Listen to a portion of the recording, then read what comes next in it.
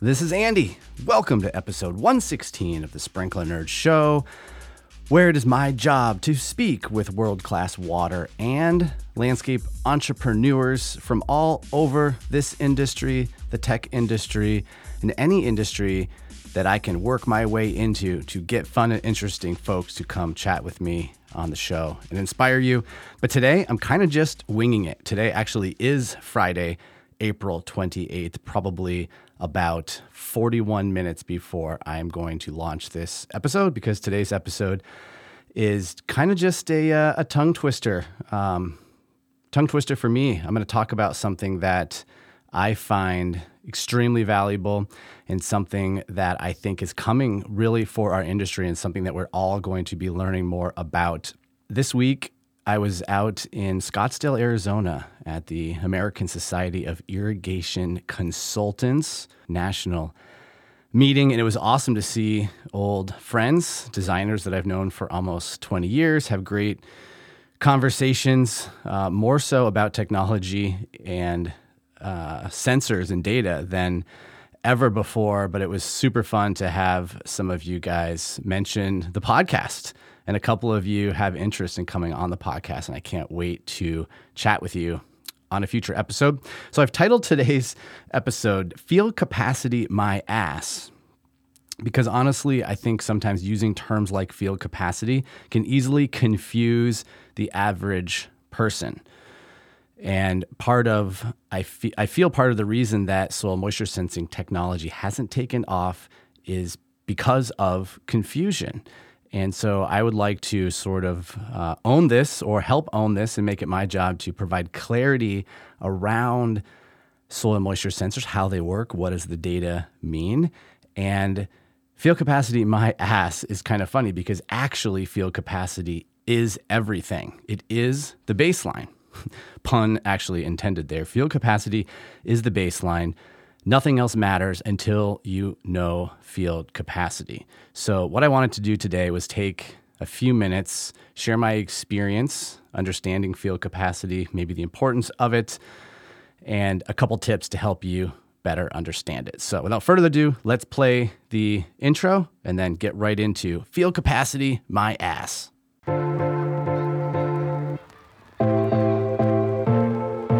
If you are an irrigation professional, old or new, who designs, installs, or maintains high-end residential, commercial, or municipal properties, and you want to use technology to improve your business to get a leg up on your competition, even if you're an old-school irrigator from the days of hydraulic systems, this show is for you. Okay. So in order to understand field capacity and talk about field capacity, I first think we should define field capacity. Field capacity refers to the maximum amount of water that a soil can hold against the force of gravity. All right? It's kind of the point at which the soil is fully absorbed, I won't say saturated, fully absorbed with water, and then the excess water has drained away. Okay, after that excess water has drained away, that's field capacity. At field capacity, the soil is sort of holding as much water as it possibly can, and any additional water that we add to the soil will actually drain away due to that force of gravity. One great way to illustrate this, maybe this will create a mental picture in your mind, is to think of taking a sponge in your kitchen sink. Okay, if the sink is full of water, you put the sponge into the water, you let the water soak into the sponge fully, then you lift the sponge out of the sink, it starts to drip. Drip, drip, drip. That's saturation. As soon as the water stops dripping out of the sponge, that's field capacity, okay? That's the point at which the water can hold the moisture after gravitational drainage. Okay, so the sponge is a great way to describe this, great way to understand it, great way for you to describe this to your customers, your clients. And seeing this on a graph is awesome as well. So typically, I like to see this on a graph. So historically, working with baseline controllers, I would pull up a soil moisture graph report. I would look at this on the graph to understand the concept and teach people about it. Okay, so the way that it looks on the graph, and again, I think probably the best way for you to visualize this is that sponge, because we can all picture a sponge dripping. Okay, and what that looks like on the graph is a spike. When the soil is full of water and it is dripping, it's not holding water. So the water is actually draining out of that soil. So you see this spike, wet, boom, it spikes up. And it's draining quickly, right? The water is dripping out of that sponge, so you get this needle tip tall spike. And then as the drops start to slow down out of the sponge, that's kind of like a curve. It represents a curve, a dry down curve on the graph. And that curve, which is sometimes called like the shoulder of that curve, that illustrates where field capacity is. Okay, and you can kind of measure it. So if we were looking at this on a graph, you could take your cursor, you could hover over the line, and you could get a numeric value for field capacity. Okay, so more on that in just a moment. The other way that we can describe field capacity, instead of using that term, which is very scientific, but it's important for us to understand it, but the average person may not. So another way to describe that to the average person is just using the term wet. Sounds easy, silly, but it's true. It's wet. Not too wet, not too dry, just right. It's the Goldilocks of wet. It's perfectly wet. Not too wet, not too dry, just right. It's the Goldilocks of wet. Okay? And again, you can measure this. It's a scientific value. Field capacity is scientific. How much you allow that to deplete is the art. You can deplete it as much or as little as your plants can sustain, but every soil has a field capacity value that can be measured, all right? Let's go with another way to think about this. I'm giving you a few examples because maybe one will stick more than another, and these are just analogies that I've used over the years to help describe the concept. A third way to describe this is a lot like a percolation test, okay? And a lot of landscapers know this and home builders understand this, because if you have a well for your water supply, actually not a well, what am I saying? If you have a septic system, a lot of wells also have septic systems versus city water, but if you have a septic system, typically you have to do a percolation test to see how the water drains through that soil, to see whether that soil can even house or hold a septic tank, okay? So typically a percolation test, you dig a hole, you fill it up with water, you watch it drain over time, and then that would determine if you would be allowed to get a permit from your town to put in the drain field, okay? So the faster a soil drains, the more sand there's going to be in the soil, and the slower it drains, the more clay we're going to have in the soil.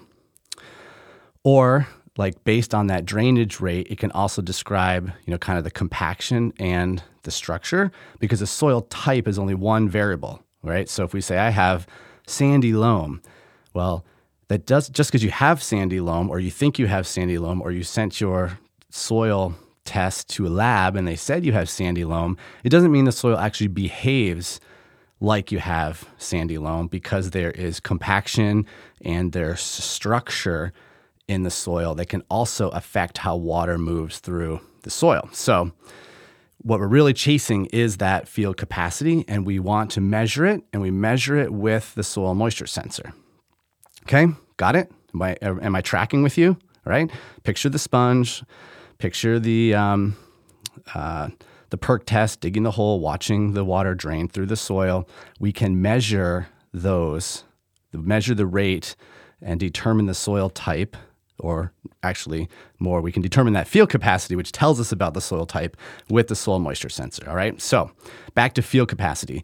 Field capacity being perfectly wet is the Goldilocks wet, all right? Now, that's where things start to get really fun, because if you can understand that concept, you can now understand how everything else about soil moisture works. It's all relative to field capacity. And I think this is where most current manufacturers, if not all current manufacturers, have missed the mark. I'm going to tell you why here in just a minute. But again, this is my opinion. that most of them have missed the mark because they focus on volumetric soil moisture. They focus on the data coming out, the actual reading of the soil at any moment, but one reading alone is not enough, all right? So I'm going to tell you what that means here in a minute, but I want to also mention that typically, engineers of soil moisture sensors, either just probes, control systems, engineers know like what we're talking about. They know what this means. They know exactly what the readings are, how to set the sensors. And from my personal experience teaching and training on the subject matter for, God, it's crazy, almost 20 years, I know how to set the sensors, but I also know that the average knuckle dragger has no idea. And the first question that they always ask me, like every time, how do I set the sensor, Andy? I put the sensor in. How do I set it? And so that's kind of what I wanted to talk to you about and provide you with some understanding of field capacity, allowable depletion, permanent wilting point. All that shit can be so confusing that what we really want to focus on is field capacity, all right? And here's my tip. If field capacity equals wet and wet equals full, okay, think of this like a tank of soil, full is 100%. So I like to take the volumetric moisture percentage and find field capacity and set that to be full, because this makes the most sense to the average person. Is my soil full? Is my soil empty? Or where in between those values is it? But the actual volumetric soil moisture percentage doesn't matter so much after we understand field capacity, because we're going to set field capacity equal to 100%, and then the tank size is going to be determined from that, all right? And that's where I think most manufacturers miss the mark, because they should set their calibration relative to field capacity and set a new tank size, okay? So I'm going to give you a few examples here in a moment, but I want you to think about that concept, okay? If field capacity is wet and wet is full, and full must equal 100%. So field capacity equals 100%, okay? Then we want to know what is 50% full and what is empty. And that's really the scale that we should be thinking about, okay? Because if we take one reading, and which is actually something that people typically ask me. So let me give you that example. Oftentimes, after someone installs a soil moisture sensor system, I would get a call, right? And the client says, Andy, something like this. My moisture sensor is reading 28.5%. What does that mean? How do I set the sensor? Okay. The question is literally most of the time just like that. My moisture sensor is reading 28.5, or it's reading some number, and they want to know, what does it mean? How do I set the sensor? And the funny thing is that my response is usually like, I have no freaking idea. Okay. How could I, with 20 years of soil moisture sensor experience, not know what 28.5% means? It's actually that I do know what it means. It means 28.5%, but I don't know what that means in terms of wet or dry, okay? Because I need more information. 28.5%, or the value that you're taking at any moment, does not mean anything all by itself. It has to be made in relationship to field capacity, right? Is that making sense? If we took a reading of 20% or 25% or 30%, one number all by itself doesn't mean anything. It only means something when compared to field capacity. And I made a couple notes here. I want to give you an example. So this is one piece I'm actually cheating here. Not reading word for word, but I made some notes. So let's say, for instance, we measure field capacity at 26%. Okay. If field capacity is 26% and the client asks me, what does 28.5% mean? I know right away, shit, that's higher than field capacity. That means your soil's freaking wet, saturated. It's in saturation, because I can compare 28.5% to the known field capacity of 26. Okay. But maybe what if field capacity was 32? And they asked me, what does 28.5% mean? Then I know, well, it's not yet up to field capacity. Your tank is about, 50% full or 60% full. You have to take the soil moisture sensor reading that you get and you have to compare it to field capacity. All right? And every moisture sensor reading that is compared to field capacity has to be compared to field capacity on the very same sensor. You can't compare different sensors to each other because they're all installed in different environments, and how the sensor is installed in each environment could be different. Even if the soil type is the same, how the sensor is installed can affect the reading a bit, which means field capacity on one sensor might be 30, and in the same soil condition, 100 yards away, it could be 32% based on how that sensor is installed. So you want to compare the number that you're getting in field capacity only on one sensor. Never compare two sensors to each other. All right. So for this reason, what I usually recommend is that during installation, you pour a bucket of water over the sensor or any amount of water that's going to take to saturate the sensor, which means get it more wet than field capacity. Get it kind of as wet as you can, to a point. And then wait 24 hours. Kind of like doing that perk test. You want to get it wet, then you want to let gravity take over, and you want to see what it does after 24 hours. You can come back to the site, take a reading, or if your system is connected remotely, you can look at the graph, but you want to give it some time. You want to let gravity do its thing. Kind of like that sponge. You want to pick that sponge up out of the sink, let it stop dripping. So you want to wet your soil, get it nice and wet, let gravity take over, and then you want to take another reading. And that reading is field capacity. That's the right or downer. That's your baseline. That's field capacity. And everything else becomes relative to that number. If you take a reading in the future and it's higher, your soil's in saturation. If you take a reading in the future and it's 50% lower, you're freaking dry. Okay, so the next question I usually get after we find field capacity is, how do I set the sensor? And this becomes the art. So I mentioned before that measuring field capacity is a science because you can actually measure it.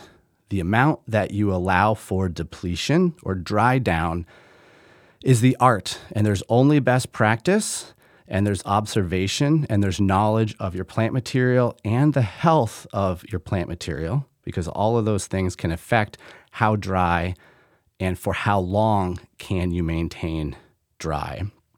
But I have one general rule that I usually give to all clients as a starting point, and that is 20% depletion. Not 20 percentage points, right? Not going from 30 down to 10, not 20 percentage points, but 20% of a number. And that is how you determine your tank size. You take field capacity, you subtract 20% of it, or you multiply it by 0.8, and that will give you your dry number. All right, so let's look at a specific value. Let's pretend here today that we measure field capacity and it's 30%. What would 20% depletion be? What would 20% dry be? What is that number? Well, I typically do the math. 10% of 30 is 3, so we'll double that to get to 20. That would be 6 percentage points. Field capacity was 30. 6 percentage points is our tank size, so 24 becomes the depletion. That's dry. We will let the soil go from 30 when it's wet down to 24 when it's dry, and then we'll fill it back up again. And today I'm not going to be talking about how to automate this. We're just talking about the numbers itself, right? So if you take a reading and it's 25%, you're not dry yet because we just said 24 was dry. If you take a reading at 17, you're way below your depletion point, all right? And I use 20% as a starting point because you never want to start too dry. You always want to start a little bit conservative, see how it goes. Then you could lower it a little bit, then you could lower it a little bit more. But the analogy of using 20% helps to describe how the tank size can be measured. So if we think about the field capacity number and we think about taking 20% of it, so we started with 30%, we took 20% away, that was 6 percentage points, okay? And then turn on was 24. The type of soil that we're working with actually determines the size of the tank. So generally speaking, and this is kind of I guess we could call it a rule, clay soil holds more water. So when you measure field capacity in a clay soil, it's going to always be higher. So let's just say it's 33%, okay? And the range is probably anywhere from 29 to 38%, generally speaking. So clay soil holds more water, so field capacity is a bigger number. Sandy soil holds less water, so field capacity of sand will be lower, right? Let's say field capacity of sand is 22%, and we're just assuming field capacity of clay is 33%. But if we use the general rule of 20% depletion, 20% of a bigger number is a bigger tank, right? The more clay in the soil, the larger the tank size will be. The more sand in the soil, the smaller the tank size will be. Because 20% of a smaller number is a smaller number, 20% of a bigger number is a bigger number. So the smaller the tank, the more frequent it will need to be filled up. The larger the tank, the less frequent it will need to be filled up. Okay? It also means it'll take more water volume to fill it up, but the depletion will occur faster in soil and in clay. It's faster in sand than it will in clay.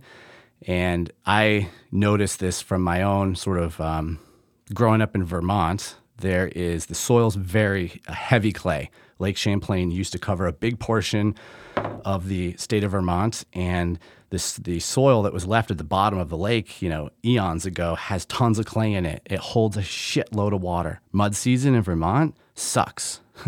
However, it's freaking green all the time because the soil doesn't dry out. Now, where I live now in Michigan, it's a sand dune. It's a big ass anthill. The sand soil holds very little water, dries out quickly, and you have to irrigate the hell out of it. Okay? The climate is actually very similar here in Michigan to where I grew up in Middlebury, Vermont, but the irrigation market in Michigan is huge, and the irrigation market in Vermont is small. Vermont is green, Michigan is brown because of their native soils. And again, I'm making some analogies here and some similarities. I'm not a scientist that knows any evidence of this other than from my own experience, but just sharing that with you because the soil type makes a difference. Another way to look at this is that if you had a 12-gallon gas tank, you'd need to fill up more often than if you had a 20-gallon tank, okay? Now, to fill up the 20-gallon tank takes more volume, takes more gallons, but you can go longer in between, okay? So that's kind of some analogies of how this works, and that's really it. Like, that's all there is to it, okay? Essentially, that's all there is to it. So it can be easy to often overthink this, overcomplicate this, and like totally miss the point. And the point is that you've got to find field capacity. Field capacity becomes like your baseline. Field capacity is everything. Field capacity is not my ass. Field capacity actually is everything, and everything becomes relevant to it, right? It's the known variable that you got to find out for every single sensor that you're working with.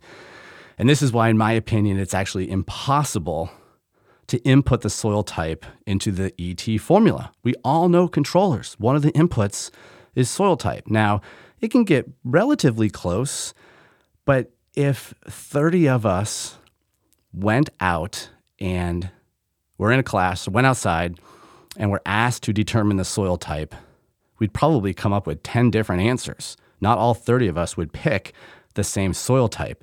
So I think it's really fascinating that controllers ask the user to input the soil type, but the user cannot determine the soil type. It's like almost impossible to pick the soil type. All right? Without sending it to a lab, of course, but even if you send it to a lab, the lab can't tell you if it's compacted and what the soil structure is. It can only tell you where it falls on the soil in the soil table, which is better than nothing. Or you could just put a damn soil moisture sensor in the ground and measure field capacity, okay? So I guess just wrapping this up, I believe soil sensors is the next revolution that we're going to see in this industry. I mean, we are going to see soil sensors hit hard, guys. And I think as professional irrigators, professional distributors, consultants, designers, landscapers, landscape architects, it's so important to understand this concept and how it works because it's going to affect our business, all right? So remember, everything is relative to field capacity. Learn it, understand it, have a beer with it, think about it, have another beer with it and think about it. Matter of fact, have as many beers as you can and think about it. It will be way more fun that way. So field capacity, my ass, not so much. Field capacity is everything. That's it, guys. Have an awesome weekend, and we'll catch you on the next episode.